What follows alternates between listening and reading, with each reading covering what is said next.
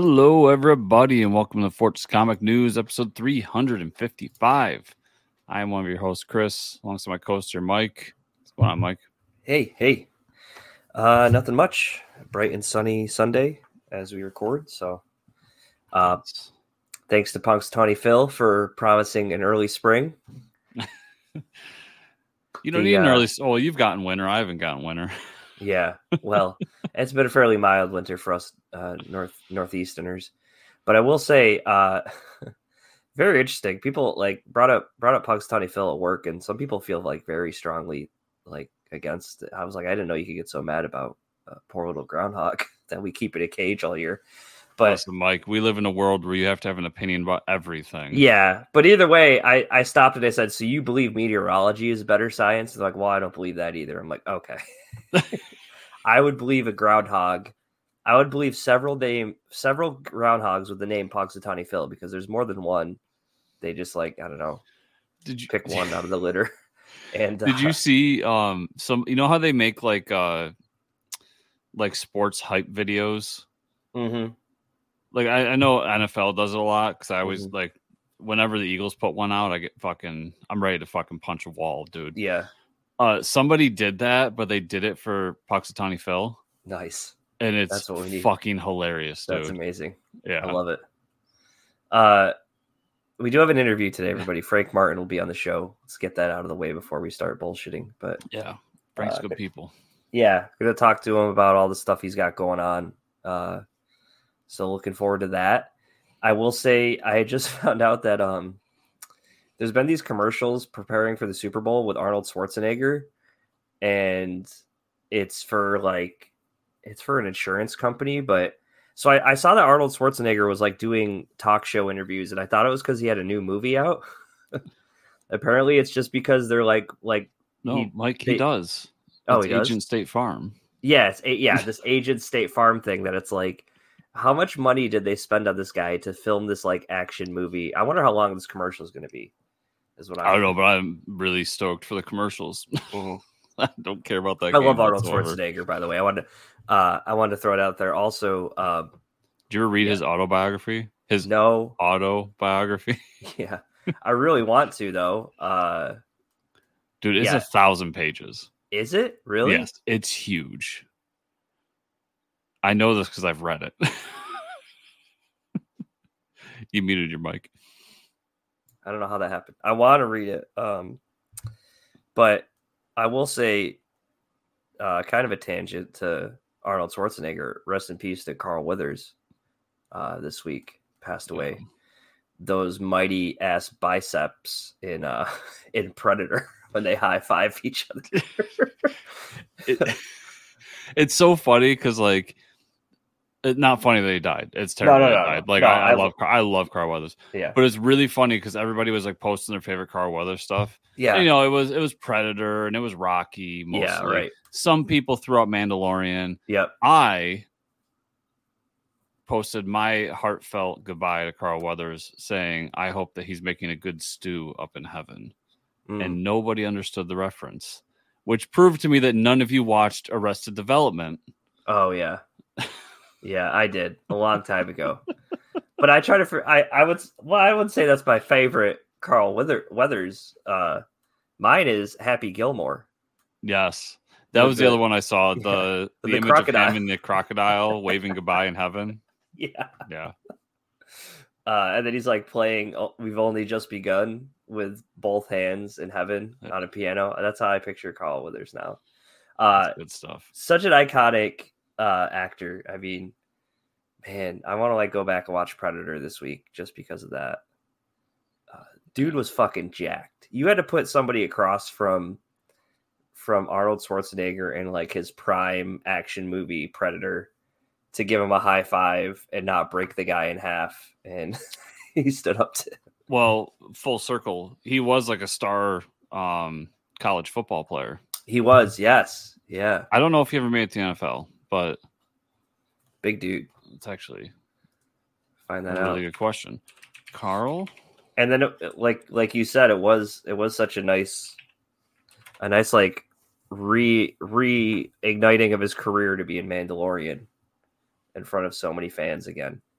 Yeah, that was really great to see him in it. Yeah. Let's see. Weathers played college football for the San Diego State Aztecs. Wow.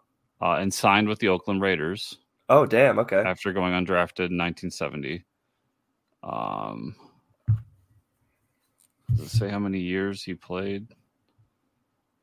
So he played about 4 years, and then he went to the Canadian Football League. And then he somehow got involved with acting. That's crazy. Yeah. So. Wow. So yeah. So I mean, that explains why he was jacked. Yeah. I'm not sure. I'm just thinking about this now because he we had this guy that played across from Sylvester Stallone, and then he played across from Arnold Schwarzenegger, and like the height of action movies, was never an action hero on his own. And also, not like, was he ever part of the Expendables movie franchise? How do you not call up Carl Weathers? That's a great question. I'm just thinking about, there's been 4 Expendables movie. I don't remember seeing a Carl Weathers on there. Of course, Carl, like late in his career, you could tell he was thinning out. Like not like he was sickly, but he wasn't. I mean, most of those guys in the Expendables movies are skeletons. I mean, they're all. Well, I know. Fairly listen, big.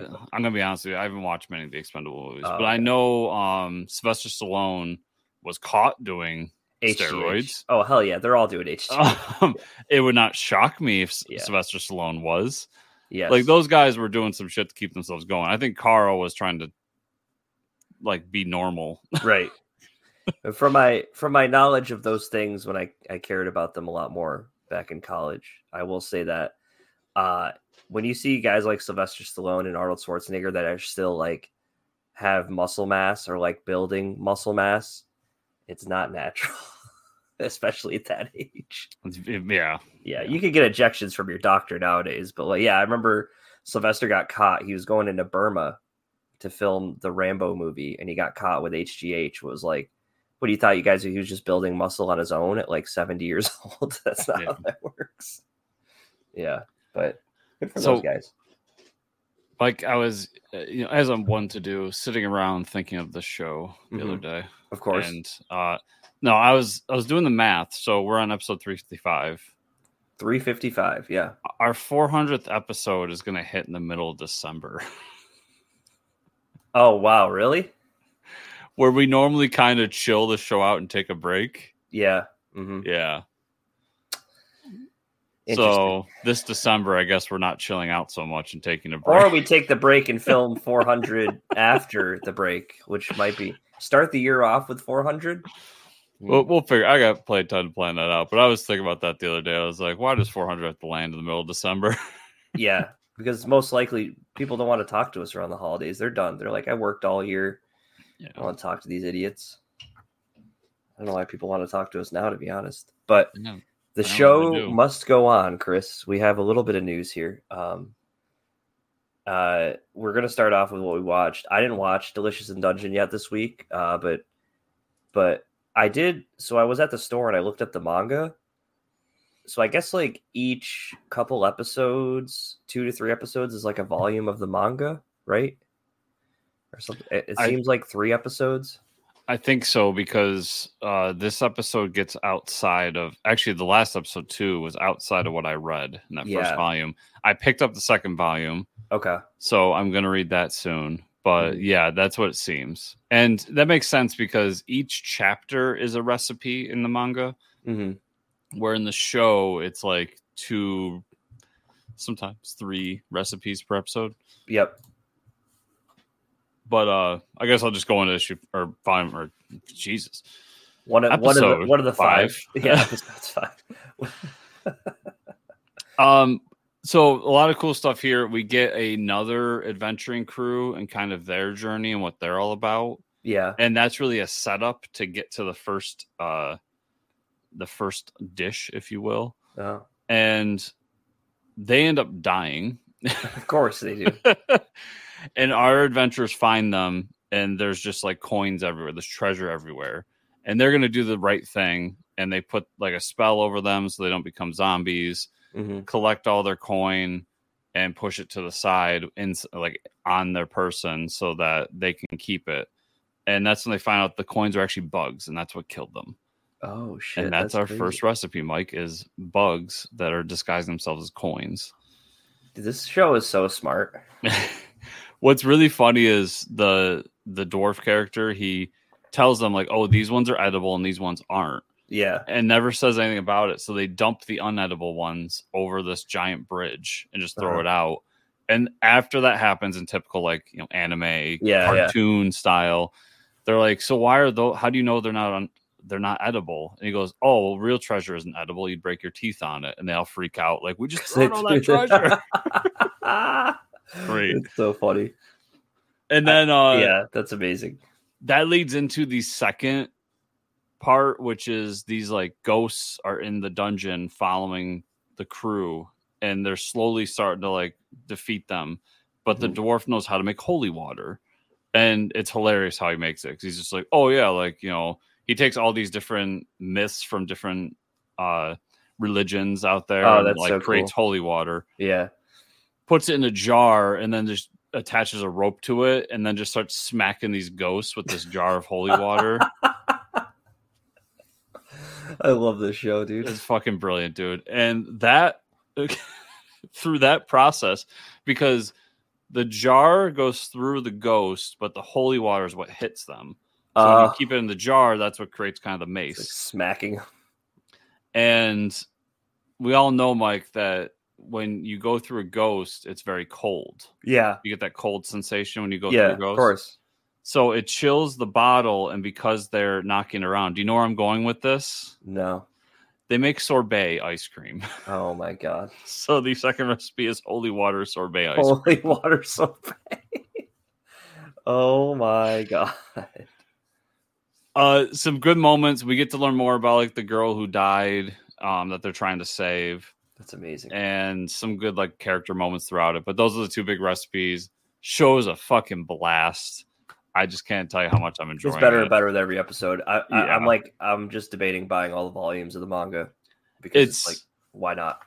Yeah, it's one of those. This show got me even more. Like, I love that first volume when I read it, but this show got me even more excited for it, and now I want to keep reading. Mm-hmm. And you'd think, I'll be curious to see how long like the charm of it can last, because there's a lot of volumes, Mike. But it's so much fun.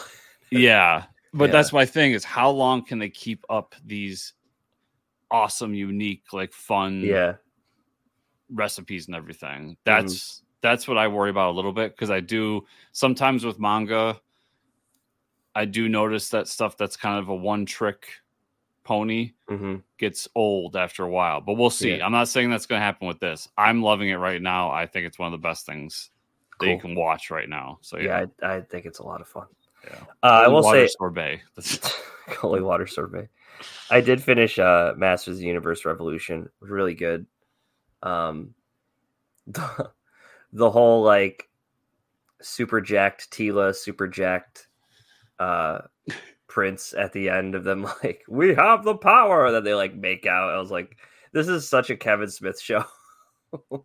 And then the whole like just like a lot of the lines, they're just like so cheesy. I'm like, and like, I don't know if you noticed all the alliterations this season. Like, I don't know. I can't even think of one right now, but it's like manly, menacing. But there was a lot of iteration. I know like Kevin Smith is a big fan of that shit. So fun season. I hope we get some more.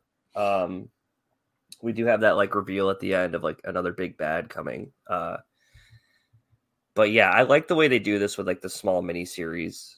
Like it's almost like a movie each season. You know, it's about a couple hours worth of television. So I really like it. It's the same thing that Castlevania does. That I think makes it so good. Mm-hmm. Yep. Yeah, so we were talking a little bit. The I'm bad with names, but the big bad above Skeletor. Yeah, I can't think of his name right now. But the guy who plays him is another like really big voice acting name. Or just actor name. Yep. That I was hinting at last week. So anybody that was like kind of wondering about that, that's what I was getting at, and I didn't want to spoil that for Mike. And they had Tony Todd came back in the first episode. Yes. Yeah. And then I like the twist that the character that William Shatner's playing, the uncle, is actually just Skeletor. Yeah. That was. Oh, what did they call him though? They're like, you were Kelador, now you're Skeletor. That was the line. And I was like, come on, guys, what the fuck?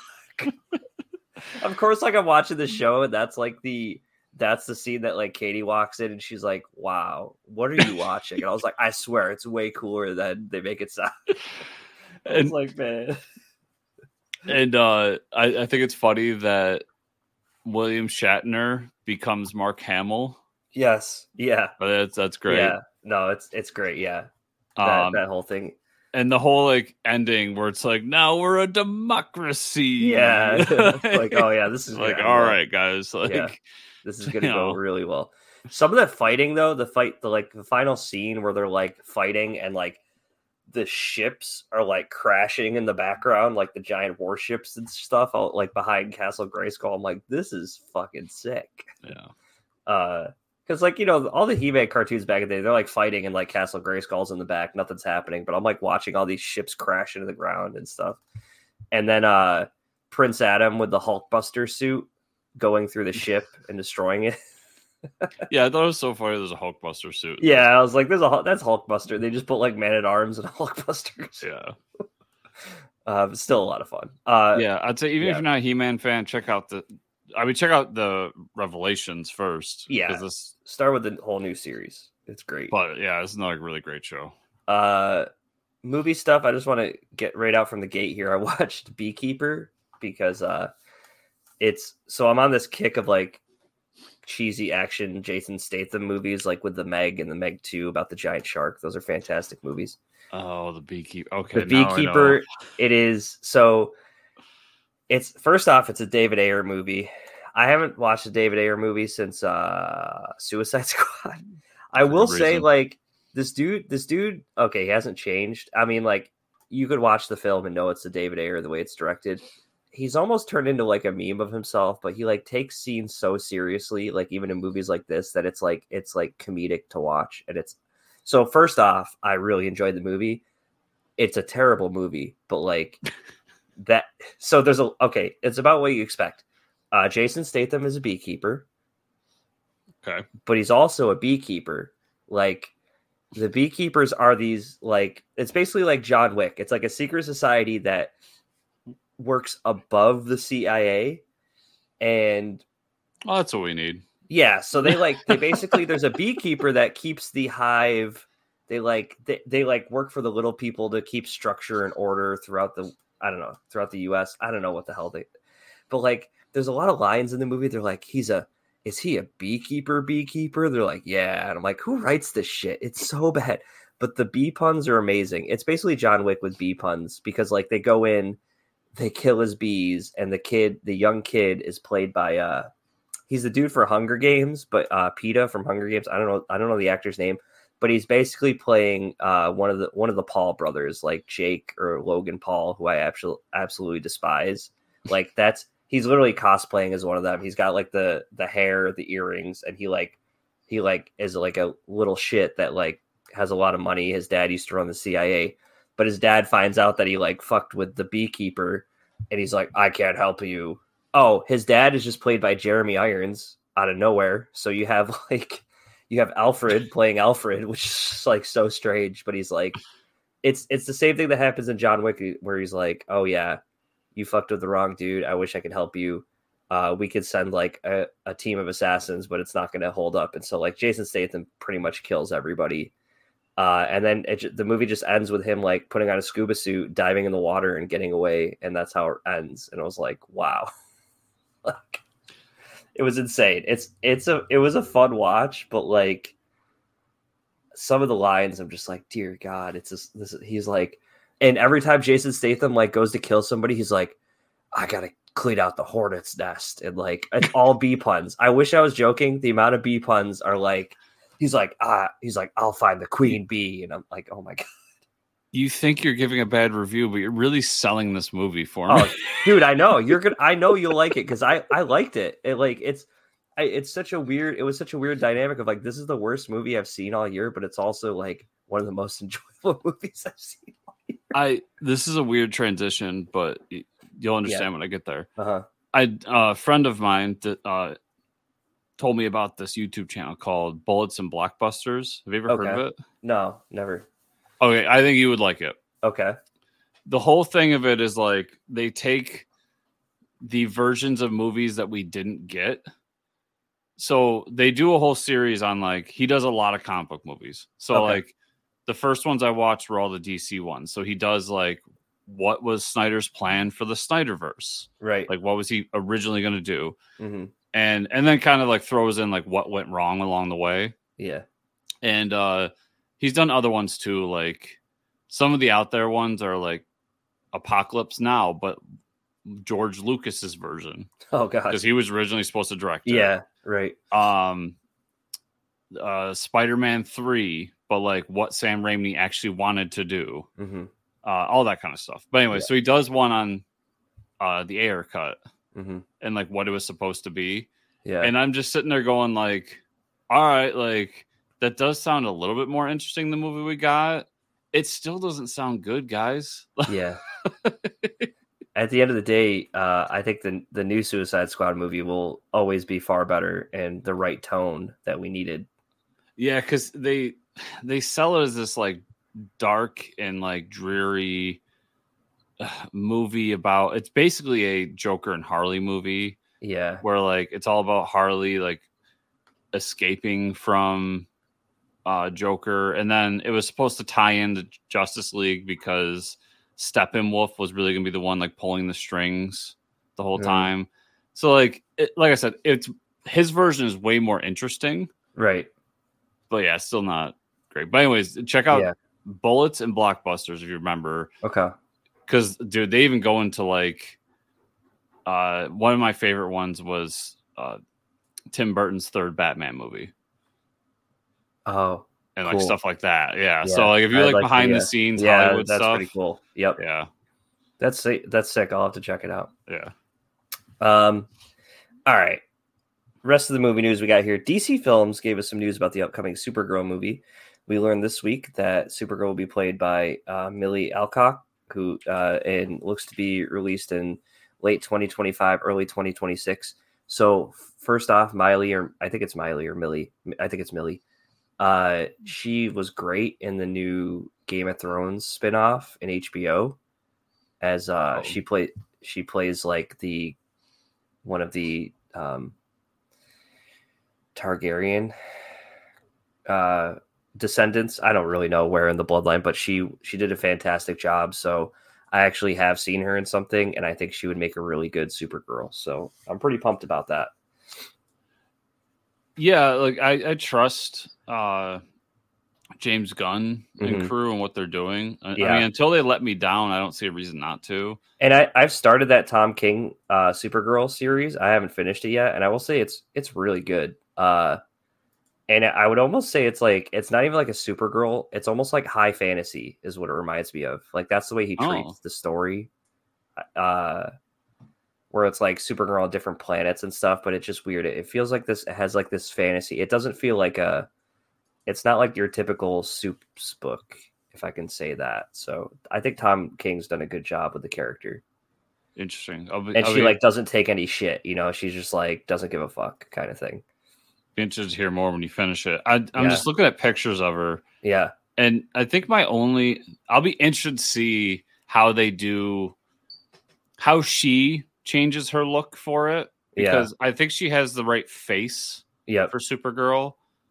She has a very wiry body, which I mean, I don't know. You could do that for Supergirl. I always kind of picture Supergirl, not like I picture Supergirl like fucking She-Hulk, like all no, but like out. Melissa Benoist or Benoist from Supergirl the show. She was fairly skinny, but she like bulked up for sure. But she had some muscle on her. Yeah, and that's how I picture Supergirl. Yeah. Like very broad-shouldered. Not even that, just muscular, fit, almost like an athlete. While obviously being gorgeous, but that body type is always what I picture. So it'd be interesting if they don't do that and they keep her like very wiry. We'll see. Yeah. Usually people, men, women, whoever, unless you're Zachary Levi and you just put on a suit, but they usually bulk up for these. Yeah, Zachary Levi, you have muscles in your suits.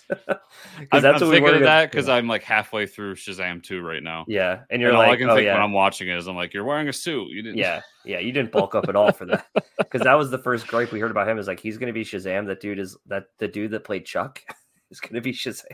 Yeah, and I love that first Shazam movie, and I'm enjoying the movie so far. Yeah, but yeah, like he does not have the body of a superhero. No, and I would say that. I mean, those were the initial concerns when Gal Gadot was announced for Wonder Woman, right? Because she was a... I thought she was always kind of... Because she was a model at first. But I don't know if she was in the Israeli Special Forces. Yeah, I don't know how much like she had... I think she had bulked up quite a bit to be in the Wonder Woman suit. Like, but again, I mean... But that's her... body, like that's what I picture for like Supergirl. Like she has the perfect. She's not fucking all like ripped out, testosterone jacked woman body. She's just very athletic but looks like at the same time like she could snap my fucking neck. Which is how I should feel when I see Supergirl. Yeah, I don't know. I've always seen like Supergirl 2 always looks like her like. She's not supposed to be intimidating, I would say, right? When she's like in the room, you wouldn't think, oh, she can snap my neck, but then she does, and you're like, oh fuck. No, but I see women at the gym who are like obviously either athletes currently or ex-athletes keeping that figure. Yeah. And that's what I think. Like a woman doesn't have like a guy has to do what fucking Hugh Jackman does for one of these roles and fucking have a 20-pack. Yeah. If you're and dehydrate himself. Yeah. Yeah. Well, that's like all the DC. I think all the DC actors, they have them like lifting weights. Like same with Marvel. Like all the Marvel, they're all like deadlifting and then shooting. Like you had people like Michael Shannon off screen for Man of Steel, like deadlifting. Yeah. Michael Shannon doesn't want to deadlift in between. Like this dude he's not at the gym every day. Well, think of Chris Pratt when he was hired. I know everybody loves to hear about Chris Pratt, but like that dude was not thin. Yeah. At the end of the day, they have an army of dietitians and like people to tell you to like lift the weights for you pretty much to get you where you need to be. So. But that diatribe aside, I love the choice. I think she is. Yeah. She's a great actress. She was really good in Game of Thrones for sure, or the House of Dragon. Sorry. Yeah, and she has the look in terms of like her. Yeah. Her face. Yeah. We know Chris likes to bring up how successful Dogman is. You know, at least call me out. Why don't you? Once every couple interviews. And it's doing even better now because they just announced that the comic series is getting a movie. DreamWorks, of course, is going to be working on a film with director Peter Hastings and set to release January 31st, 2025. Nice. I'm surprised it took this long. Yeah, I know. I can't believe it did. They must have had to like hash out who's going to get what money. Well, DreamWorks does the Captain Underpants stuff, which is the same comic creator. Right. Maybe he asked for more money because he's like, listen, you made a shitload of money off my Captain Underpants stuff, and this thing is way more popular. Yeah, it is. It really is. It's everywhere. That's exciting. That movie's going to make $1 billion. The movie's gonna be huge. Oh yeah, everybody is gonna go see that. Not because like you or I want to go see that, but because all the kids are going to want to see that, and that means all the parents have to go see it. Everybody's going for that movie. Yep. Yeah, that's cool. Good for them. Yeah, all right, everybody, we're gonna jump to an interview with Mr. Frank Martin, and we'll see you all on the other side. All right, everybody. We got another very special guest for you all. I want everybody to welcome to the show, Frank Martin. Welcome to the show, Frank. Not just a special guest, the specialist guest. The specialist guest. The most special of special guests. Yeah. Oh, okay. We'll go with that. The specialist of all specialists, Frank Martin, everybody. It is a first-time guest, so I'm glad to have you on the show for the first time. Long overdue. Yeah, long overdue. Thank you for having me. Yeah, where the hell have you been? Why haven't you been on? But no, we won't give you too much. Well, I don't know. Recording in the middle of the day on Sunday in the middle of football season. Hey, there's no games today, so that's how we. that's why I fit it into my schedule. Yeah, we're like, wow, we know he's not doing anything today until next week, right?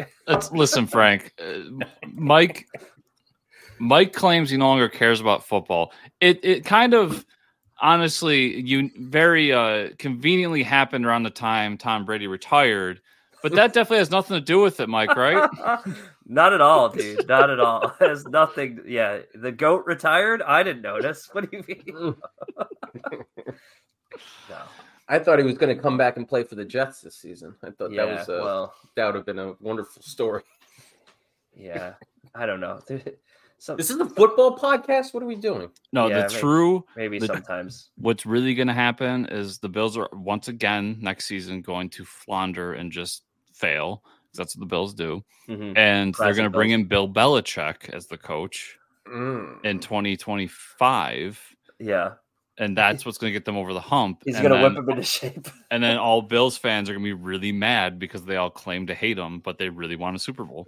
Yep. That would be the fitting end to the story. Maybe I'd care about football again, but I don't. So here we are talking about comics. Well, I had no good segue for it, Frank, but we're going to come back and talk about your origin story because I know since you've decided to come on the show today, you've had a few books since then, obviously, but we got to do the annoying thing of putting you through the gauntlet and giving us an origin story of where it started for you writing comics and creating comics and how that all came about. So I've always primarily been a writer. I loved writing in like elementary school, middle school. I kind of just wrote fan fiction, prose stuff. And I was reading comics at that time, but I never really put the idea of writing and comics together until, I don't know, maybe I hit college. I'm like, I think I could give this a shot. And I realized it was a lot harder than it appears to be. It's not as just easy as writing words down and making artists draw them. Yep. So I started writing short stories. I cut my teeth on a lot of the internet forums that they had where they have like 5-page writing competitions every week. So I have like, I don't know, 30 5-page short stories on my computer just from those boot camp days of just trying to figure it out. And I went from short stories to building up one-shots, crowdfunding them into mini-series, and then kind of eventually somehow built myself up to doing 6 launches a year. So that's an impressive feat there. So as I would say amateur and aspiring writer myself, or just from what I know about it and learned from others, what would you say got you from that point of writing like 4 or 5 pages to doing a full one shot? Like, was that a challenge there to be like, oh, like you actually have to flesh out more of a story, more of a character? Is that how do you even begin that process? I don't think it's the writing itself wasn't the difficult part, more of the logistics that go into making a comic, right? If you have 4 pages, it's pretty much easy to handle. You only have 4 pages to letter, to color, to put together. But once you multiply that into a full length one shot, that's like 4 or 5 times the length. So you're dealing with a lot more pages, a lot more files, which take up a lot more space. It's just logistically speaking, it just becomes more difficult. Yeah. And of course, it gets easier over time. But when you're dealing with multiple issues like a miniseries, that one shot you have to put together is all of a sudden separate individual issues as part of a larger thing. So it's just, if you go right into trying to build a huge miniseries right off the bat without having that experience of handling all those files, it can be a little overwhelming and daunting. It becomes a lot easier to make a mistake and screw up a page. So just the wherewithal of being able to handle all of those pages to put together into a complete comic, it helps to build up that practice rather than just jump right in the deep end. Yeah, I could see where that would be overwhelming. Be like, oh shit, I have like 30 pages. I have to move around. I can't. Yeah. And I only say that because I've made the mistakes. I have done the problems of exporting files wrong and sending them off to printers and having it look absolutely terrible. Yeah. Or not accounting for bleeds on the edges during lettering and having stuff just completely cut off. Like just little logistical things that have nothing to do with writing. Right. There's a lot more production and technical stuff to master as opposed to prose writing, which is just write the words, send it off, and you're done. Yeah. That's the part you got used to. Yeah. Okay. So, and with all that, I mean, where did some of your first series come about? Because I think Modern Testament would be the first, right? Modern Testament was definitely the first. That was born out of the whole, let me start off making short stories. Mm-hmm. And I wrote a short story about an angel. It was kind of like a depressed alcoholic angel drinking in a bar. It was kind of a fun story that I did as part of a comic writing class. Okay. And when you're done with a short story, it's nice. I have a completed story, but like, what are you supposed to do with it? You can't really print a short story and just start selling them places. So in order to make a full comic, I decided to carry over with that theme of angels. And I did a demon and a horseman of the apocalypse. And I just put it together in a one shot and I called it Modern Testament. And that's kind of how it was born. It was just trying to find a way to put this thing that I made in a comic class into a complete book. Mm-hmm. And I got it with an indie publisher who's now defunct. They're no longer around. But after he accepted it, he was like, do you want to continue this? And I was like, sure, why not? So I just ran with that idea of that world of biblical mythology, similar to like Ghost Rider or Constantine. Mm-hmm. And I just kind of ran with it by taking all these characters, writing short stories about him. And then before I knew it, a couple of years passed, and I have this trade of 160 pages, like 15 stories. Wow. And then after that, I was like, I think I'm done with the short story anthology. I have to move on a little bit. But it was still a great boot camp period of my comic writing, where I got to really work with a whole bunch of different art teams, write a whole bunch of different stories. And I had a pretty impressive volume of work after that. So when you said anthology, I mean, every story contained within those trades is there several different one shots, so they follow a overarching They're all plot? Standalone, which some people complain about that. They say, wouldn't it be cool if they were all connected in the same universe? I was like, yeah, it would be cool, but that's not what I did. Right. Right. I decided there's something to be said about having one story that's just, it's one focus, one story, one character, without worrying about, where does it fall into canon and all that. I wanted to give each of these characters their due without worrying about stepping on other toes or doing something differently. That's what I really liked about Modern Testament, was the fact that I wasn't looking at the big picture. I was treating each story as its own individual project. Mm-hmm. And it's pretty cool in that regard, is that you could just open up the big volume, pick out any story and just dive right in. No, I think that has an appeal to me for sure. Yeah. Yeah. And one of the things when I first discovered your work was Modern Godhood. Yes. Which I believe, if I remember correctly, ties into Modern Testament, because I ended up buying that later. But going through, as I was following your work throughout the years, I like the fact that you were talking about how like you can go and do this giant mini series and things will go wrong along the way. You seem to take the other approach of like, I'm just going to tell one shots for the most part. I know you got like Polar Paradox, which is kind of a ongoing but mini series kind of thing. Yeah. And you've done some 2-issue series as well. Mm-hmm. But where does that come from? Like wanting to do shorter books as opposed to telling this long epic? I don't think that deeply into it. I just have itches and I scratch them. Yeah. It's kind of where it is. I have an idea and I'm like a dog chasing a car. I just kind of like run after it. And then before I know it, I'm like, I have 20 different stories that have nothing to do with one another. How did that happen? So I would say, I mean, just looking at all your work, I get the whole, like, you have an itch you need to scratch, because there's a lot of different, it looks like, genres, characters, single characters, team up books, things like that. But would you say that you've started to write more like noir or horror, or like, do you focus on one more, or? I don't know if I focus on one more than the other. I love horror. I'm definitely a horror guy. And I love playing around with horror. There's like, I did Where the Nightmares Are, which is like all ages horror. I've done Hospice, which I really just leaned into the gratuitous horror.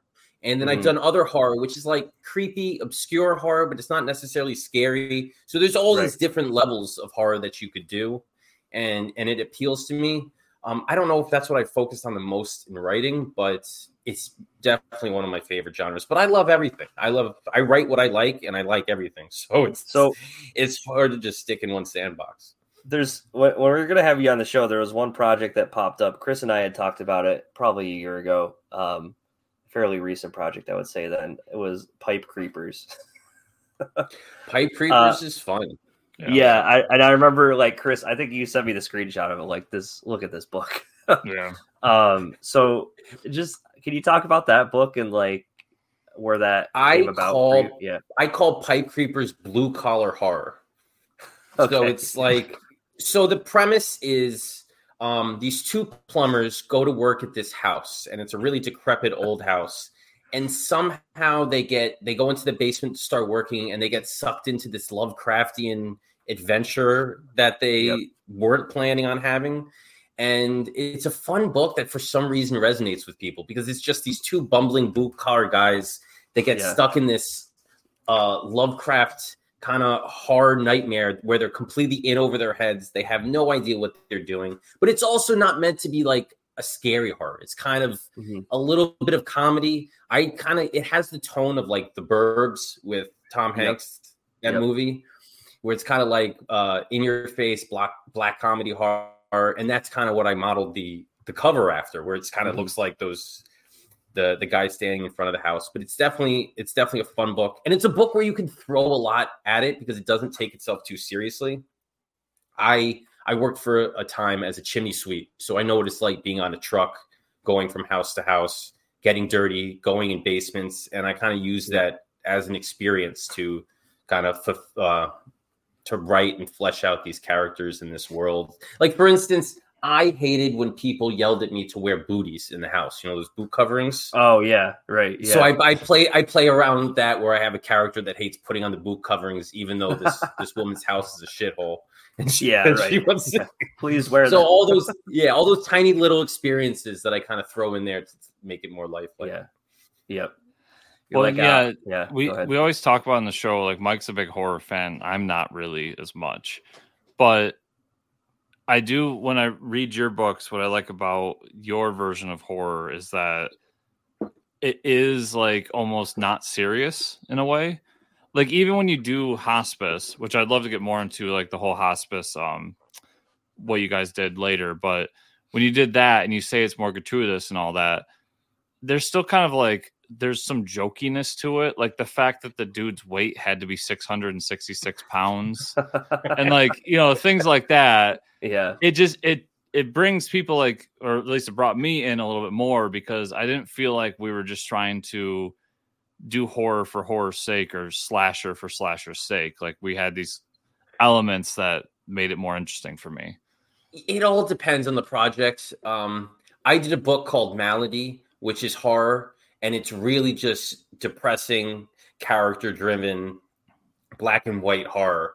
But and then in hospice is more like, yeah, we're doing horror. This is going to get gross, and we're going to have a lot of fun with it along the way. You know, I give a wink to the audience that, like, this is something that's not going to take itself too seriously. We know exactly when I have a close-up shot of a guy eating and he looks sloppy and nasty and his mouth is chewing all over the place, like, that's on purpose. Like, we're gonna do stuff like that. Yeah. Just to kind of make it fun and make you squirm a little bit. Yeah. Well, and then I think my favorite one, which I'd be curious to know if you've heard this before, but like my favorite one was Cabin 818. And it's because as I'm reading it, I'm just like, oh, this is Frank's therapy session. A little bit. It feels weird when you have to write a synopsis or a log line for a book, and you're talking about a character named Frank Martin, who's a comic writer.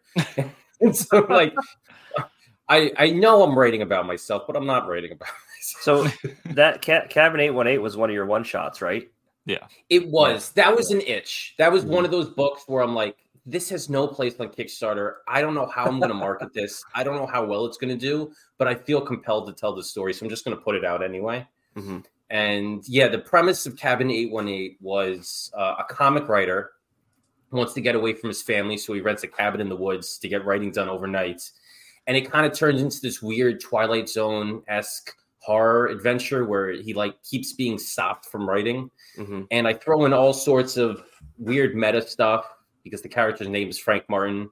The comic he's working on is Cabin 818, Mm-hmm. the name of the comic that you're reading. Yep. And it was a way for me to take all of my anxieties and fears and put them on the page and just kind of put them out there for just people to read. I don't think writers a lot get that personal with Mm-hmm. a lot of their stuff, but I wanted to be a little meta with it. It was, you know what it was inspired by? And this is going to sound weird. It was inspired by Bo Burnham, the comedian who performs. And Yep. when he gets on stage, he writes these songs and he talks about mental health in a way Mm-hmm. that like it's hard to do in other mediums, you know, to Right. get that raw and to get that personal. Yep. And I wanted to do something similar to that. So that's kind of where it was born. Wow. That's really interesting. And I did see that. I saw that book under your one shots, and I know you just you casually dropped Where the Nightmares Are, and when we asked the previous question, so we might as well start there as well. That was your Sure. latest Kickstarter. So you said you're doing like around 6 Kickstarters a year now? So yeah, I think what was last year? 2023. Yes. So in 2021, I did 5. 2022, I did 5, and then 3 in 2023. I was like, I think I could fit another one in.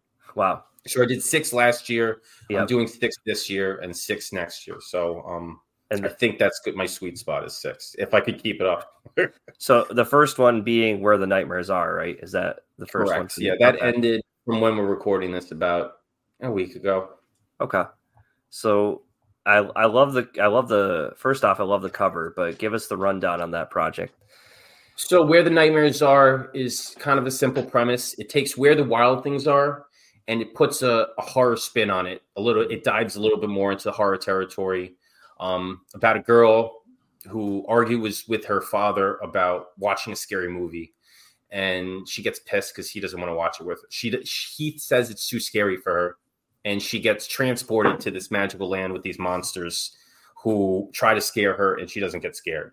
Mm-hmm. And I wanted to do this. I had this idea for a couple reasons, and then I hooked up with this artist, and I ran this idea by him that I think his art would be perfect for, and he agreed.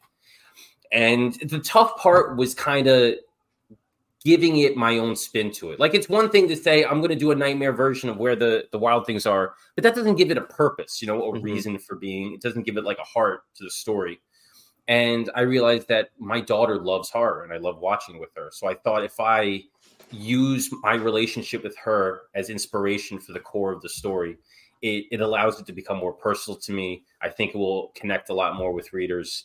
And those are the kind of 2 things that made this project so much fun. It took something that everybody loves, Where the Wild Things Are, Mm-hmm. and my own personal relationship with my daughter, and I kind of wrapped them together, and this was the result. That's pretty amazing. Yeah.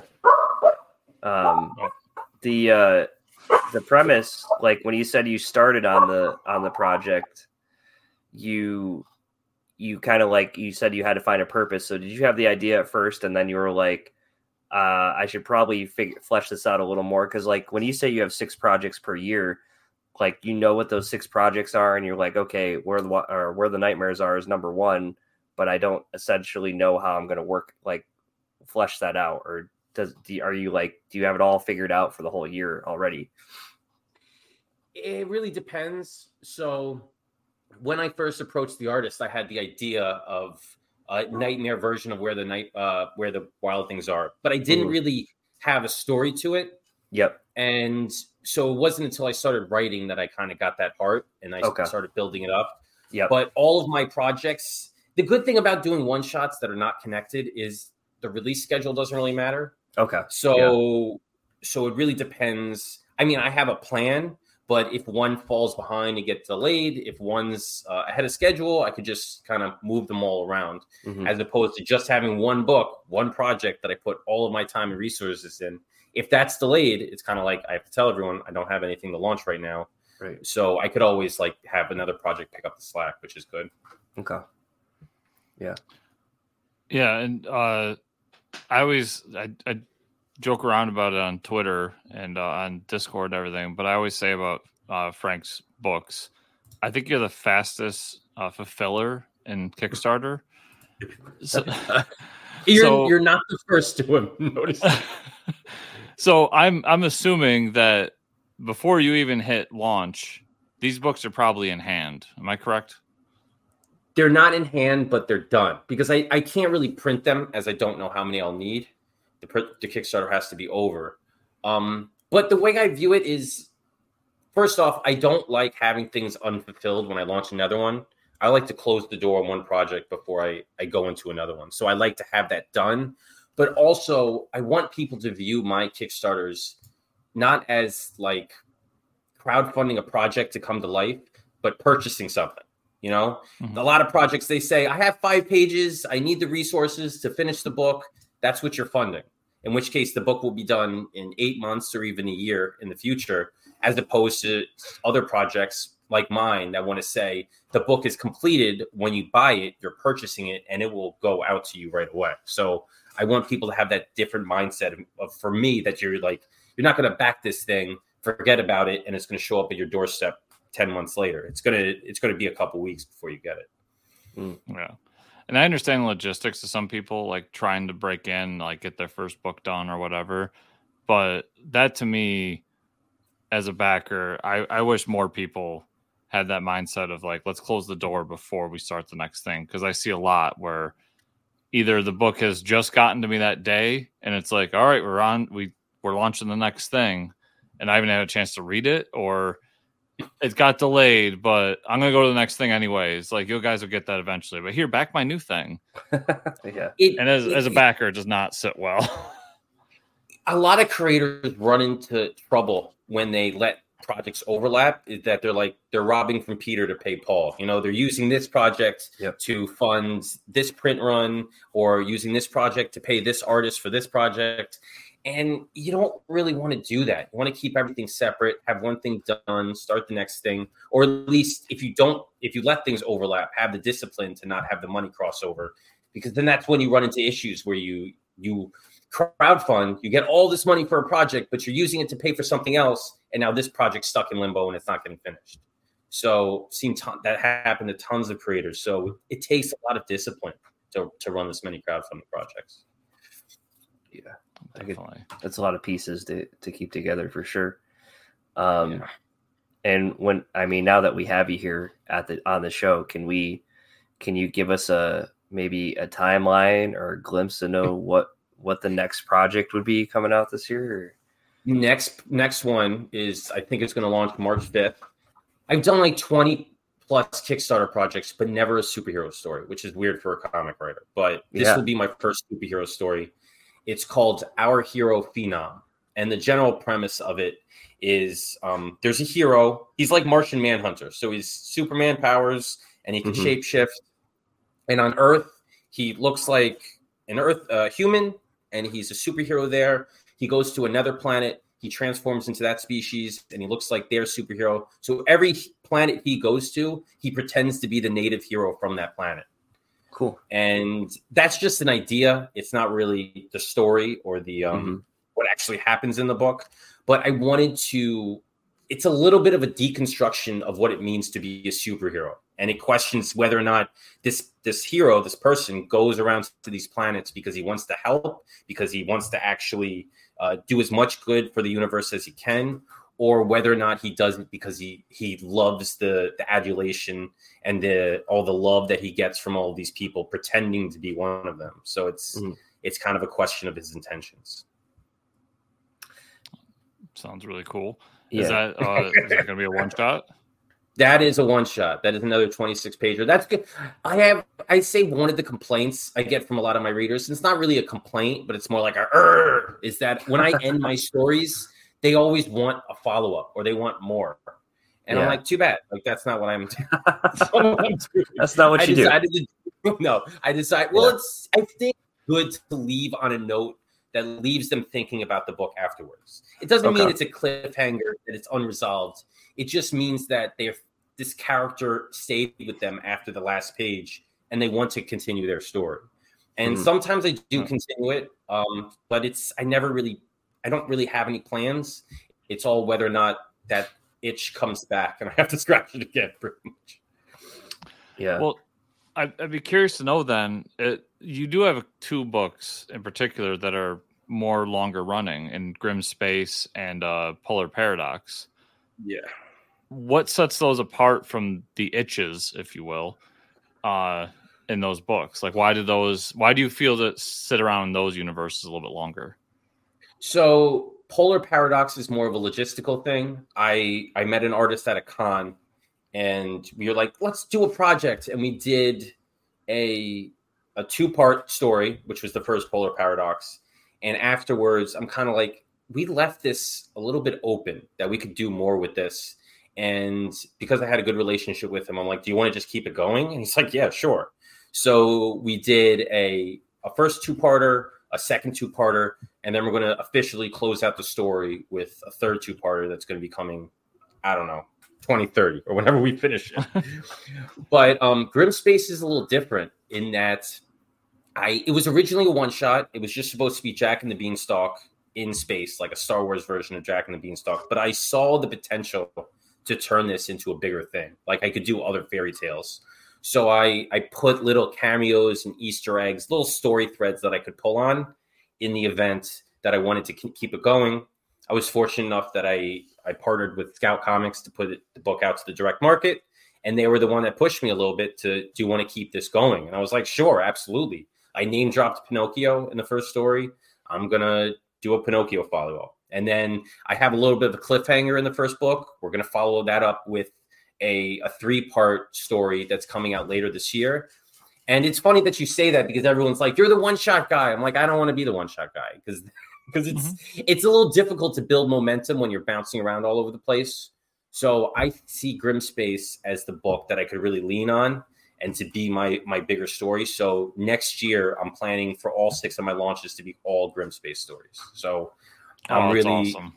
So that's going to be my long form storytelling. You know, this comes from Travis Gibb telling me all the time that I don't know what I'm talking about when it comes to long form stories because I only do 1-shot. So it's a little bit of a, fuck you, Travis. I'm gonna do my you gotta prove him wrong.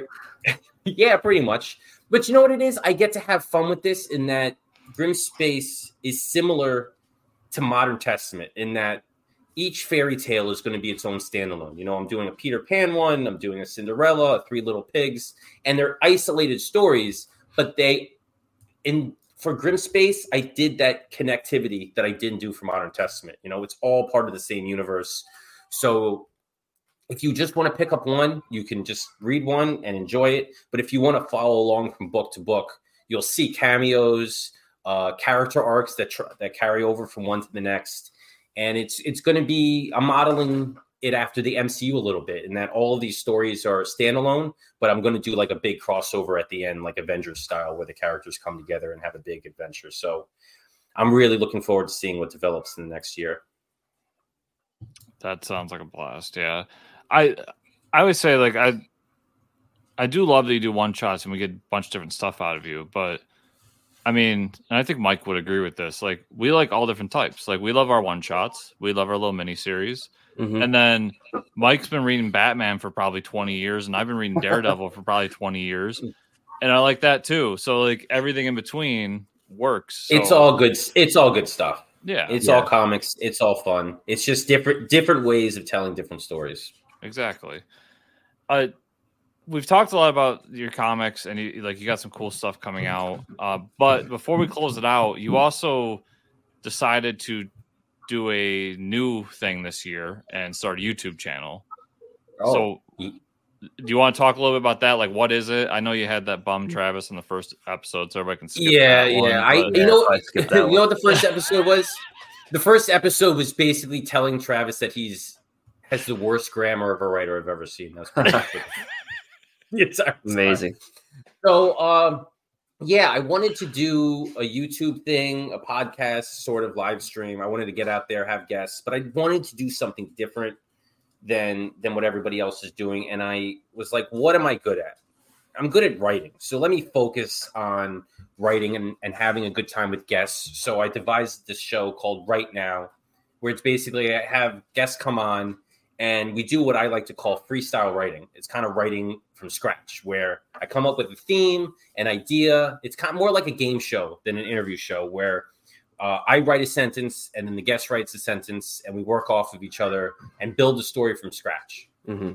And it's so far I've had a couple episodes and they've been fun. You know, it's different to try to just throw things together. It's really just off the top of our heads, not plans. We play off of each other. We do wild and crazy things coming up with these stories. And I just wanted to do something different. And I don't think I've seen a lot of shows out there like this. So I have a bunch of guests lined up and they're all looking forward to trying it. Nice. No, that's a really cool premise. I like that idea. Yeah. And when you invite a writer to come on and say, hey, do you want to write something together? I mean, they can't say no to that, right? It's like, come on, they want to. Well, you know what it is? A lot of writers are afraid of being that naked with their writing, because when you write, it's a solitary thing. You know, you're not live streaming.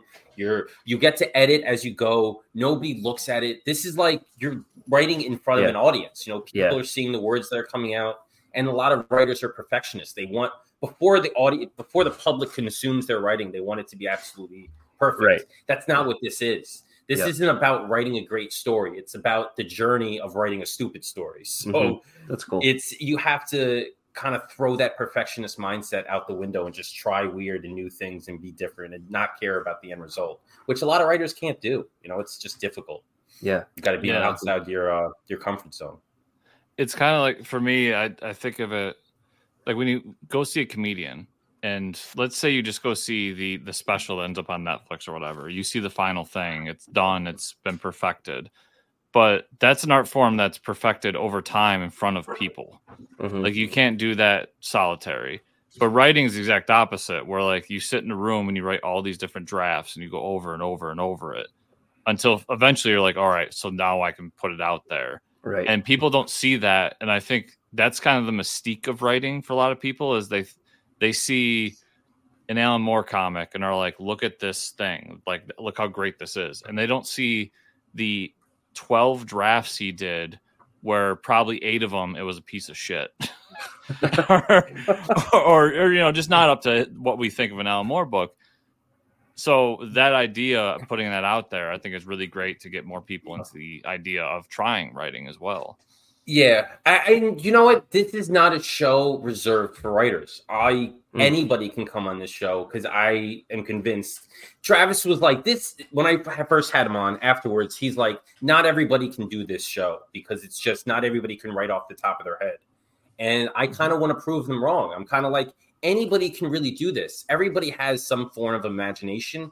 And as long as you get rid of that hang up, like, I can't do this, just think of something. Doesn't have to be good. It doesn't have to make sense. Just kind of do it. And hopefully I could bring non-writers on, or people that think that they can't write at all, and kind of coach them through and work them through the process and co-write a story with them. Nice. That'd be very interesting. Well, Chris and I would sign up to be your first duo guests and be a hive mind. First duo guest. Yeah. Oh, the first threesome? Yeah, the first threesome on the show. If you need that, let us know. Definitely. That would be interesting. Because so far it's been like a tennis match where it's a back and forth. Yeah, right. You throw in a third wrench in the mix. It would still be a back and forth, but Chris and I have to figure out how it's going to come back to you. I don't know. Oh, so it's going to be a 2-on-1? Yeah. Travis was joking in that every new guest that comes on is doing this thing for the first time, so they kind of have to figure it out. Meanwhile, I'll just get better every episode. Yeah, right. I'll be all leveled up. I'll be a level 100. Yeah. You're going to be like the grandmaster at this by the end of it. Yeah. You should find the guy to do it like every year he comes on, or he or she comes on. And it's just like, all right, I've now done 50 of these, and an issue episode 50. Let's just say Travis comes back, and he can be like, now I'm a grand wizard, Travis. Yeah. Let's see if you can keep up. Yeah. The master of writing.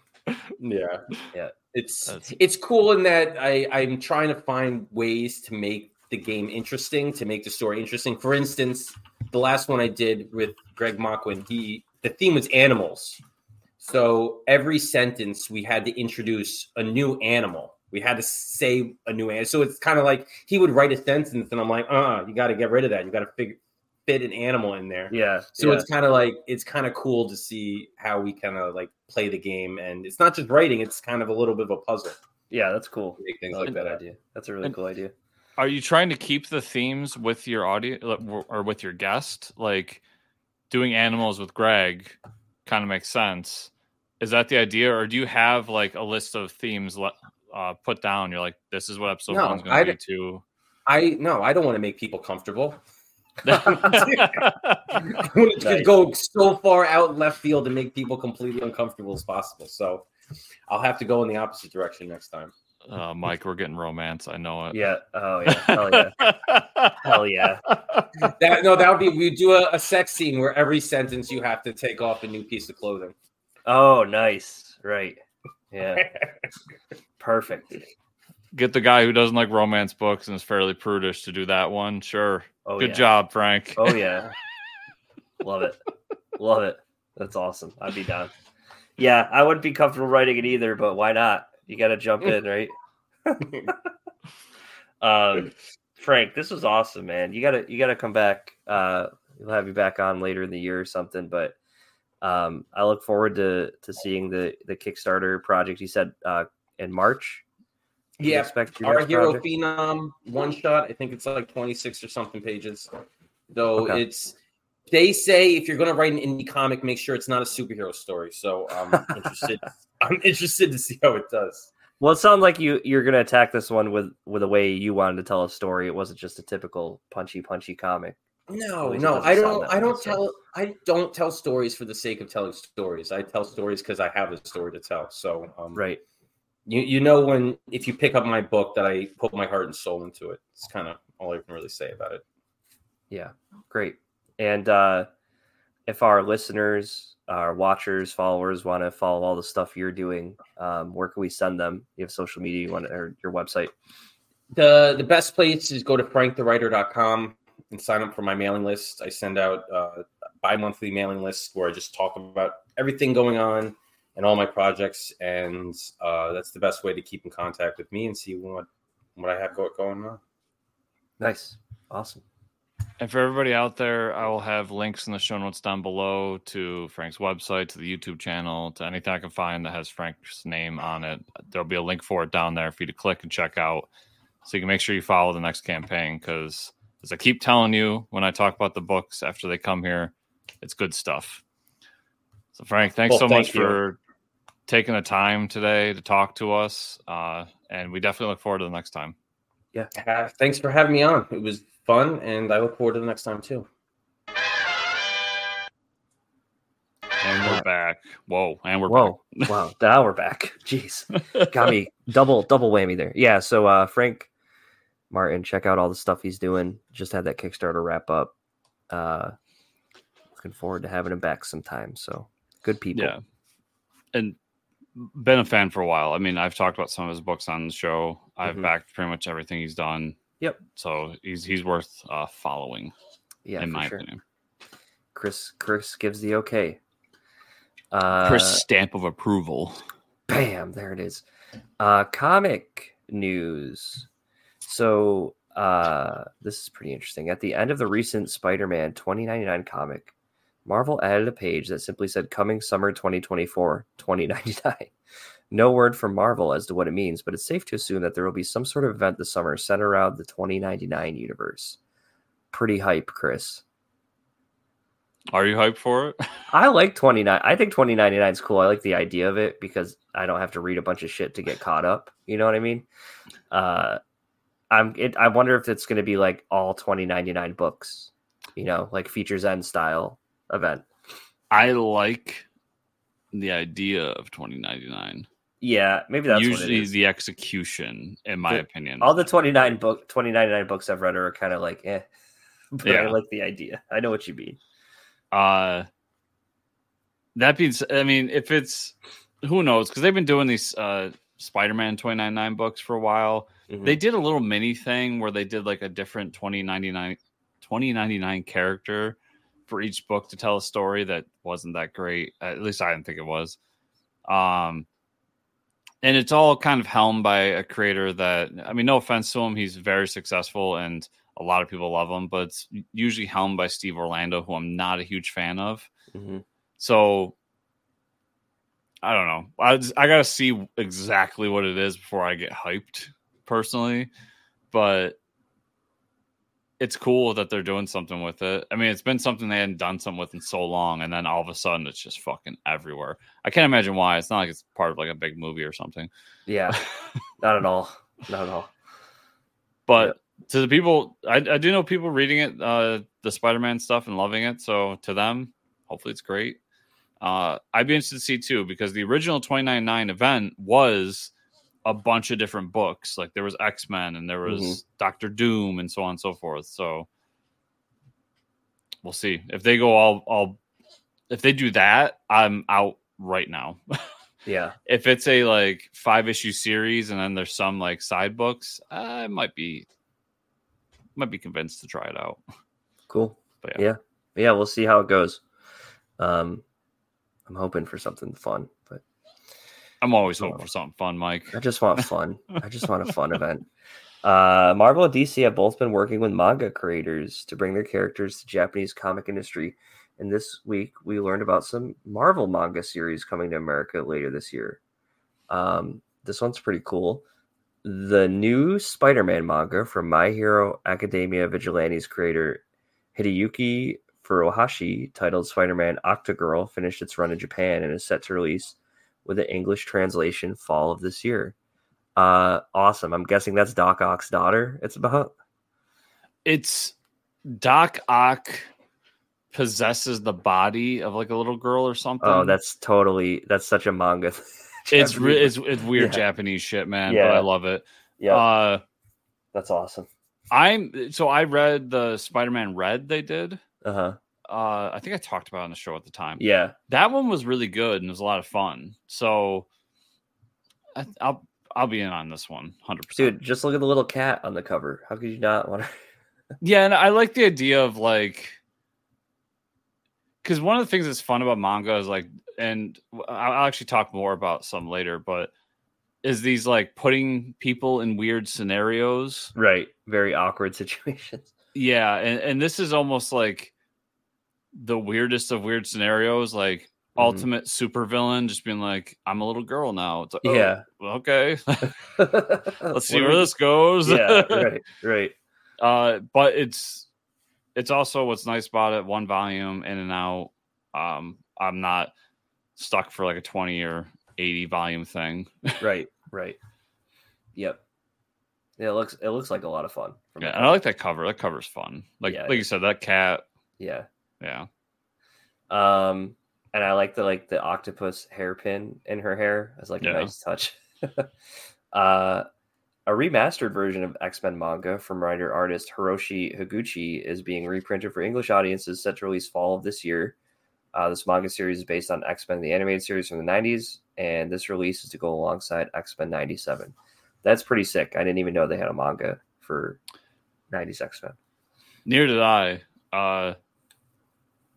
I'm torn on this one though, because like that animated series, I brought up enough now that I can't say it's like the unknown, but it's the unknown part of my past of watching the show and part of me getting into comics. But I still to this day am not a big X-Men fan. So yeah, right. I'm just not sure whether I'm going to jump in on this one or not. I like that they're doing it. My big issue is that I guess it's centering around Jubilee as the main character, which everybody's going to come out to me as like, Jubilee was kind of the main character of the animated series too. I get it. But I like the art here. It's really cool. It's just Japanese enough while still I could see this being like an American comic as well. Right. Yeah. There's some hints of Japanese art there. Yeah, it's mostly the faces. Yeah, the faces. Yeah. I was gonna say, yeah. Yep. But I'd want to, because this one's multiple volumes too. That's another thing. So volume 1's coming out this year, and then I'm assuming we'll get more if it sells. I just want to know more. If it's just a retelling of the show, no. If it's new stories, okay.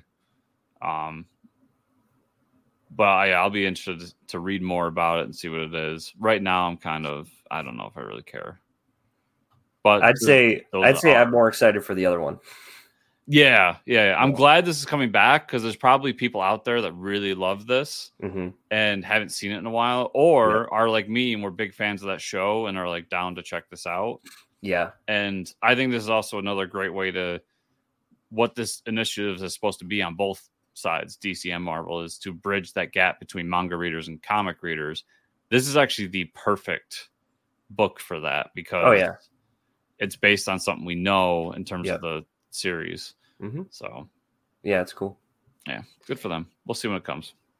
Marvel announced that Ahsoka Tano is getting her own comic series for the first time. There it is, with a twist. A new series titled Star Wars Ahsoka will be released this summer from writer Rodney Barnes and artists Steve Cummings and George Jeanty. The series will be a retelling of the Disney Plus series Ahsoka. Oh, so it's just the Disney Plus series. Interesting. The tease of this book. Yeah. For me, when I saw this press release, I was like, oh, finally an Ahsoka book. And I read further. I was like, God damn it. Why does Ahsoka's first solo series at Marvel have to be a retelling of a story we've already seen? So I almost wonder if they want to do more with the character that passed away on the show. Maybe that's why they're doing like a recap of the show, and then they're like, now we can do the story we wanted to do. Here's why I won't give you that. Okay. They've done this for every Disney Plus show. Oh, they have? Oh, yes. Okay, fuck. There's a Mandalorian book and there's an Obi-Wan book, and they're so weird. Yeah. So it just seems to me like an easy way to get a cash grab on the Star Wars fans. Yeah.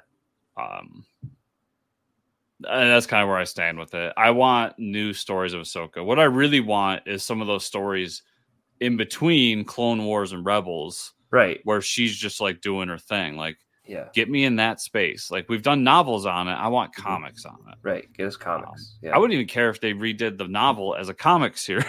Right. But yeah, the only one of these I've tried was the Mandalorian one. And I quickly was just like, oh yeah, I watched this show. Yeah, I've seen all this before. Which is a weird thing to say when we talk about what we read later, because there's a book like that I read that I really loved, but I don't know, mostly these like retelling of stories of movies or whatnot, I don't get into. So yeah, I agreed. Well, that's unfortunate, but I guess we'll talk about what we read this week. I'll start off with a review copy, Chris. I've started to dig into that folder we have. This actually comes out today, folks. This book, if you're listening, this is Godzilla Valentine's Day Special #1. I also read this. Yeah, fucking more Godzilla in this book than I wouldn't have thought a Valentine's Day book about Godzilla would have so much Godzilla in it, but here we are. I really enjoyed it. It's by Tunnel, is writing it, and Paris on the art. The one thing that made me really enjoy it was like that side by side thing they did with the pages of like the left and right side was like, okay, here's a classic Godzilla villain. Here's a little excerpt about the characters and like how the relationship was tying up in between all those events. And then, it's like it boils down to an enemies to lovers story, like classic romance where it's like, oh, we hate each other at first, we're on opposite sides, kind of like don't like each other, and then they fall in love. I think overall it's a lot of fun if you're a Godzilla fan. If you're looking for, I would give it my stamp of approval for a Valentine's event, because I see those books and I'm like, I don't know if this is going to be good. I'm glad that I gave it a shot though. So I checked this out of pure morbid curiosity. Yeah. I was just like, how the fuck do you do a Valentine's Day special with Godzilla? Yeah. And I come on the other side of you. Like, not that it's a bad book. I'm sure people that like romance books will enjoy this. Oh, yeah. But it was very, for me, like, all right, they were enemies, now they're lovers. Yep. I don't really like romance stories, like pure romance stories. Right. I did like, I see the thing is too, is what happens with these books is I get very invested in like a subplot and I want that to be the plot. And so like her being a journalist who like follows Godzilla around. It was a cool storyline. Yeah. I was like, I want more of that. Yeah. Right. And then they just like kind of don't do anything with it other than like, that's what she does. I'm like, yeah. What do you mean? That's what, like, that's I want to see that. Yeah. Yeah. So it didn't fit my taste is what it was. It's not that it's a bad book or it's, the art is fantastic. Really good art. The writing's good. I mean, for what it is, it's just, I don't really enjoy these types of books. I would never have paid money for this, but I would say to have a story where two characters can fall in love in a world where there's giant monsters destroying your city. It's just like you're pretty much up against, a lot of things to begin with. So I think that's a tough task in itself. Yeah. And to be fair, I like kind of going into this, I knew it was a romance book. I mean, it's Valentine's Day special. Right. So like I knew that like what I enjoy, and this goes back to things I've talked about in the past, where I try things outside of my comfort zone to see like how I feel about them. I know I'm not a big romance fan. I'm like, let's try this out. I was also just in my head, like, how good was this pitch? Right. Right.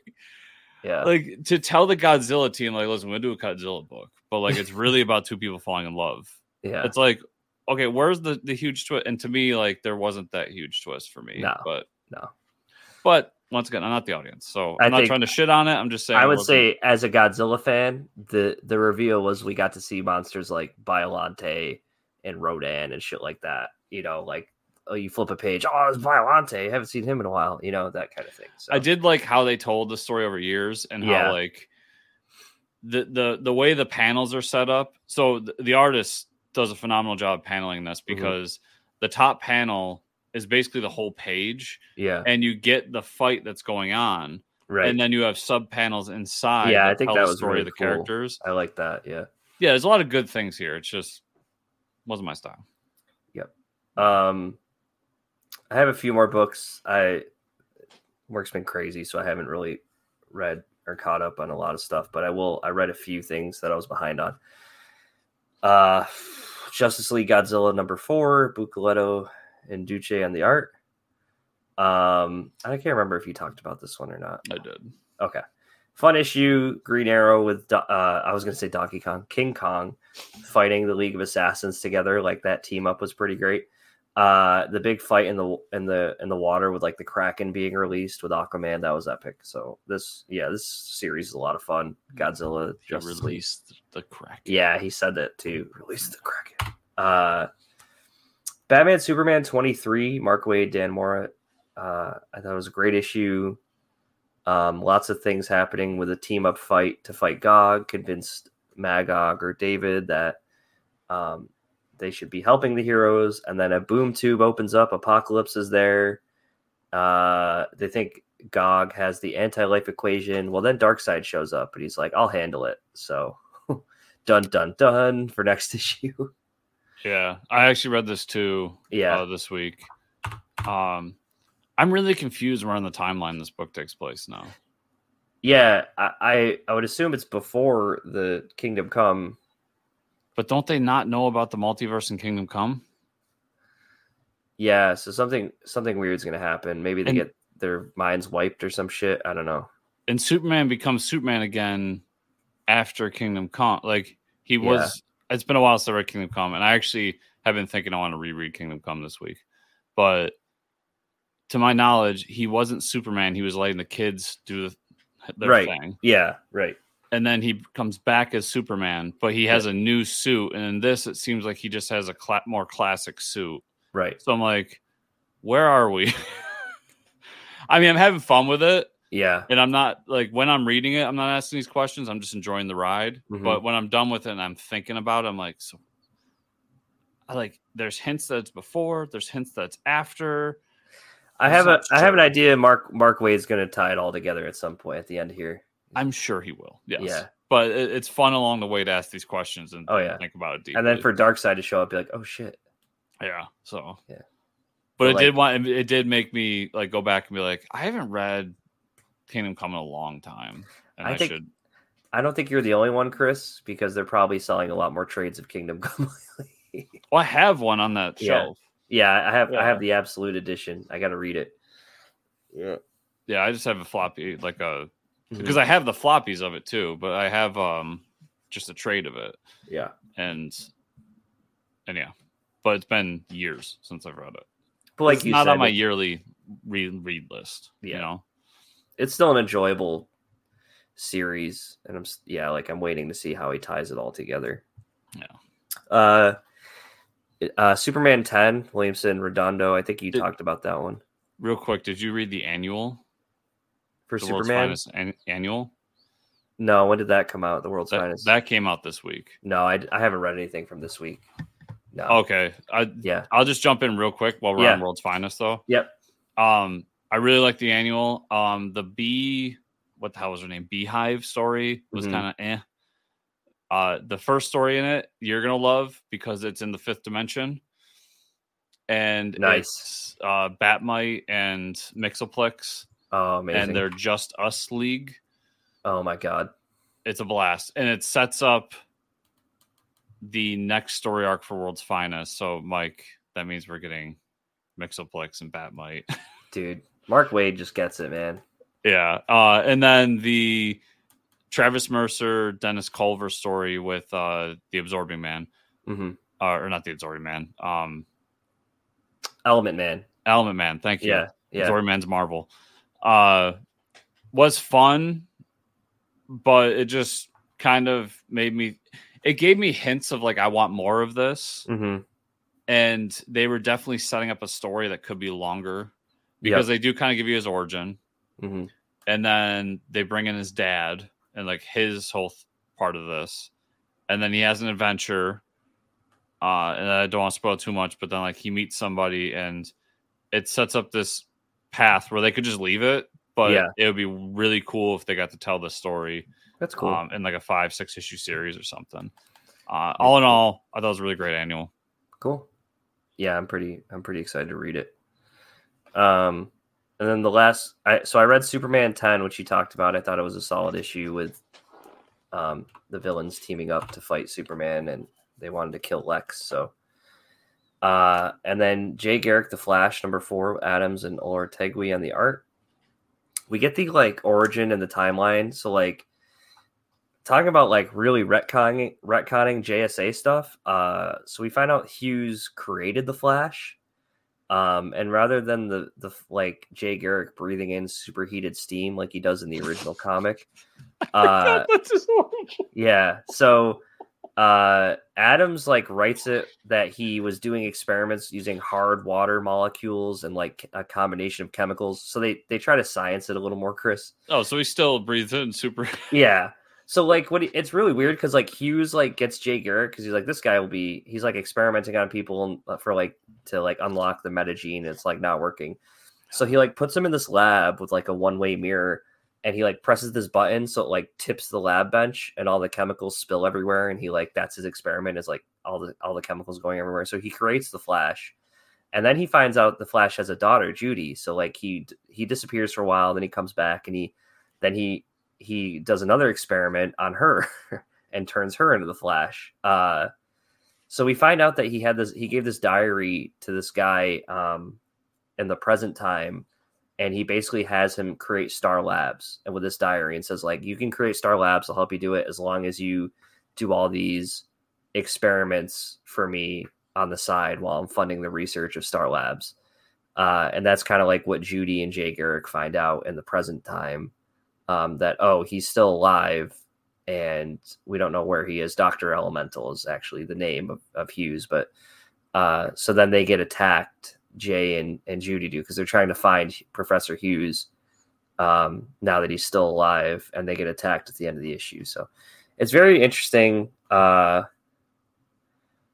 mean, it's an enjoyable book for sure because we get a lot of like flashbacks of the JSA like fighting Dr. Elemental and stuff, but it was really hard for me to see where they're going with the JSA in these books. Like, I don't know. It's hard for me to see the focal point of what's happening. Like we gotta kind of dial it all in here. Because I'm only reading Wesley Dodds, and that just feels like a solo book. It doesn't feel like it's really tying into anything. But the JSA book itself, it does at this point feel like it's just leading up to a Legion book. So, right. That's weird. Yeah, that's all I really got to, though. I have a bunch of other stuff I need to read. Okay. So on top of the two we talked about that I read, Duke #2 came out, and this is Duke on the run. He goes to find an old friend who's like, I'm sure these are all G.I. Joe characters, so I apologize to that community. I don't follow G.I. Joe. But he finds this guy who just like is really good with really good mechanic and like kind of a ladies' man. So like when you meet him, he's got some woman that's in his bed and he can't remember her name. So like he gets in trouble for it. Yep. But he takes the device that Duke's given and figures out what it is. And it's basically a car tracker. They do more like sciencey shit with it, but that's essentially what it is. So in my head, I'm like, okay, so this like tracker is to track a transformer. Like that's got to be where they're going with it. Yep. They get attacked by two more random guys who are, I'm assuming, G.I. Joe characters at this junkyard and get taken in and arrested and put into this like underground facility where they're held, and they're gonna be brought back to the military to face their consequence. And as they're talking about, like, we need to get out of here, we need to figure out our next move and everything, a character in the cell next to them pops up. And it's actually a G.I. Joe character I know, which is the Baroness. Oh, that's cool. One of the villains that works for Cobra. So, good issue, just a lot of action. I love that first issue in the setup. I'll be interested to see more how they follow that, because this one just kind of felt like this was a Man on the Run action movie, this issue, right? And but really good. So cool. Titans Beast World #6 came out, Mike. Oh yeah. The finale of Titans Beast World. So I won't get too much into it, but like, other than to say, because it's in the first couple of pages, we were talking about who Dr. Hate is, and it is the version of Raven that was in her like gem, the demonic version. So that version got out, and that's what Dr. Hate is. So I can't remember what we said last week, but I felt like we said something like that, and we were right. Yeah, we thought it was an evil version. And then the heroes go and like try to cure the different people of their affliction. And it kind of goes south because they find out something along the way that leads to the ending. I don't want to spoil it for you, Mike, so that's why I'm being coy. And then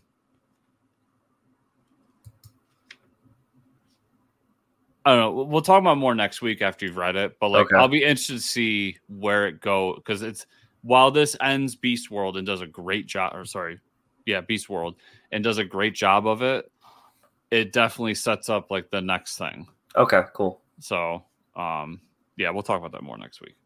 Good issue though. Batman Offworld #3. So Batman got left on that planet in the last issue, and quickly his compatriot from the ship comes and finds him.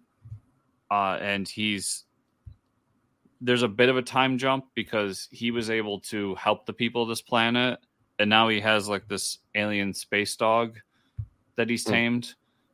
That's the thing Batman does in this. Okay. And they go back up in space and he's like, hey, we gotta go back to that ship and we need to take it over and like avenge these people. Because that's what I came out here to do, and I'm not going back to Gotham until I finish my mission. Bruce has a sex with an alien. He creates a new suit that has like energy pulses coming out of it, and shockingly, Mike, he infiltrates the ship and defeats them. And then they set up the next villain, who we find out there's somebody pulling the strings of these guys above them. Once again, there's some weird things happening here. It's a fun book. It's good.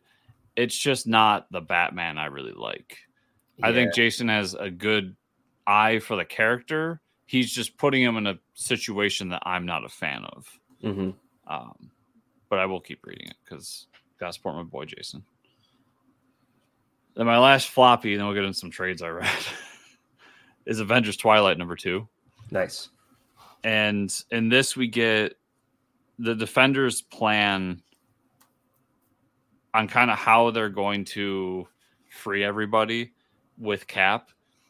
And while they're doing that, we find out that the Thunderbolts have been they've used that name for this like elite special ops group, and known as the Thunderbolts Patrol. And they're going to be sent out to attack Cap. The Defenders and Cap go to this New Year's Day celebration, and they hack into a broadcast to give a big speech. And what's fun about it is, I said the first issue was like Dark Knight for Cap. This kind of continues that, because it really is Cap giving this like classic speech of like, you know, the man's keeping us down and we got to be free and all that shit. And just nobody cares. Because we're in a different world now. Like, it's not the same. It's not 2000 or whatever. It's way into the future. And yeah, and so he goes back and he's trying to figure out what he can do and how he can fix this problem and everything. And we leave him with kind of a depressing note of like, I don't know what to fucking do. And then the side story is Tony Stark's son, who's kind of fighting against him and creating all this armor for the cops and everything. He's convinced to take on the mantle of Iron Man to fight Steve, because they believe that the best way to defeat Cap is with Iron Man. They're wrong. And we find out the man that raised this kid, who's they're calling Jarvis, but it's not really Jarvis, because Jarvis is already old in the present, is actually the Red Skull the whole time. Red Skull's been kind of pulling the strings, which really explains the fascism part of all this, Mike. Yeah, that would explain it when you have a Nazi involved. And we find out that not only is he pulling all the strings, but he's also, during H-Day, what attacked on H-Day was Ultron. And Ultron was destroyed, but Red Skull was able to keep his head. And now he has him trapped in this computer, and he's helping him along the way. It ends up being that their whole plan is like, we need to set up these events so that basically Red Skull can live out his days as like a tyrant, even though he's not in charge, like frontally in charge. He's behind the scenes as the puppet master. And then when he dies, he's just like, and then Ultron, you do what the fuck you want. Like, you can take over humanity. I don't care. I'll be dead. Go for it. Nice. I love this series. It's been the 2 issues, but it's been really great. And they're doing a lot of cool things. All right, sticking with comics. So I finally finished Adventures on the Planet of the Apes. Oh, nice. That's what I was talking about earlier. This literally is a retelling of the first 2 movies. Oh, cool. They don't really get into anything else. It's just that. But I really enjoyed it. It's kind of neat to see those classic movies retold in that way and to relive them. At the end of the day, if I was to... I mean, and this is what I'm getting, but if I was to get a new Planet of the Apes comic, I wouldn't want it to be a retelling, right? Much like my Star Wars comics. Yeah, I would want something new in the world. New stuff, yeah. But I think this one was handled really well, and I just like that classic art style to go along with those movies. So good stuff. But I think you'd have to be a big Planet of the Apes fan, because it's it was $100 omnibus. Jeez, so that's a lot of money. And then I read some manga this week. So Rooster Fighter Volume 5 came out a few weeks back, and I finally read it. In this volume, so now we find out that the demons that they've been fighting are being controlled by devils. Okay. So now the roosters have to go fight the devils, but the devils are too powerful. I'm starting to realize this book is just Dragon Ball Z. Yeah, but it has chickens in it, so I love it. Yeah, more powered people. And one of the chickens gets a gun, because we find out that like she works for the government. Oh, it's weird, but you just go with it. Okay. And the way they're controlling them is with these little like brain slugs that go inside of the demons and control them. And they've had this little chick along with them throughout the journey who's been kind of a liability, but now they know that this chick can go inside of the demons and like find the brain slug and take care of them. So they task the chick with that, and then the volume ends. Spoilers for this, but the volume ends with the brain slug killing the chick inside of them. So that's a great way to fucking end it. So that I have to wait 4 months for the next volume. Yeah, what the hell? But Rooster Fire's a blast, man.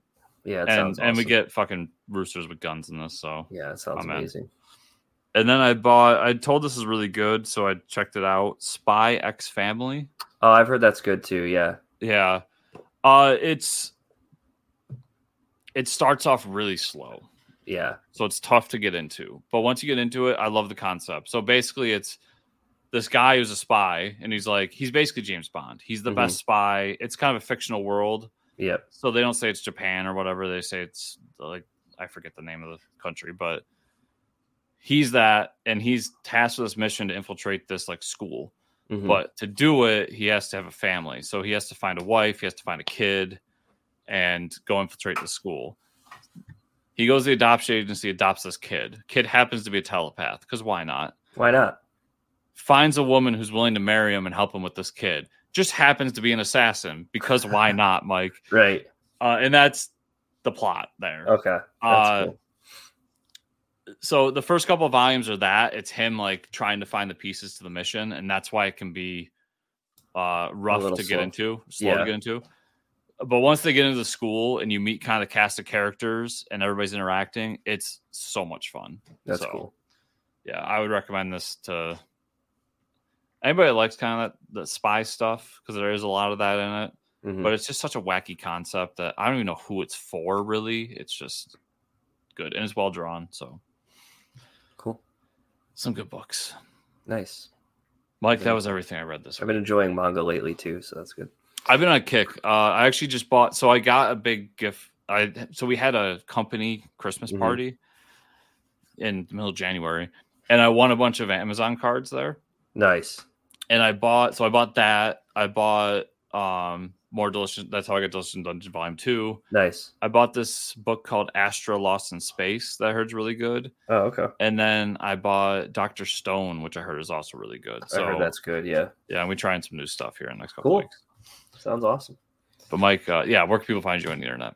You can find me at Fortress Ricker on Twitter. Where can they find you and or the show?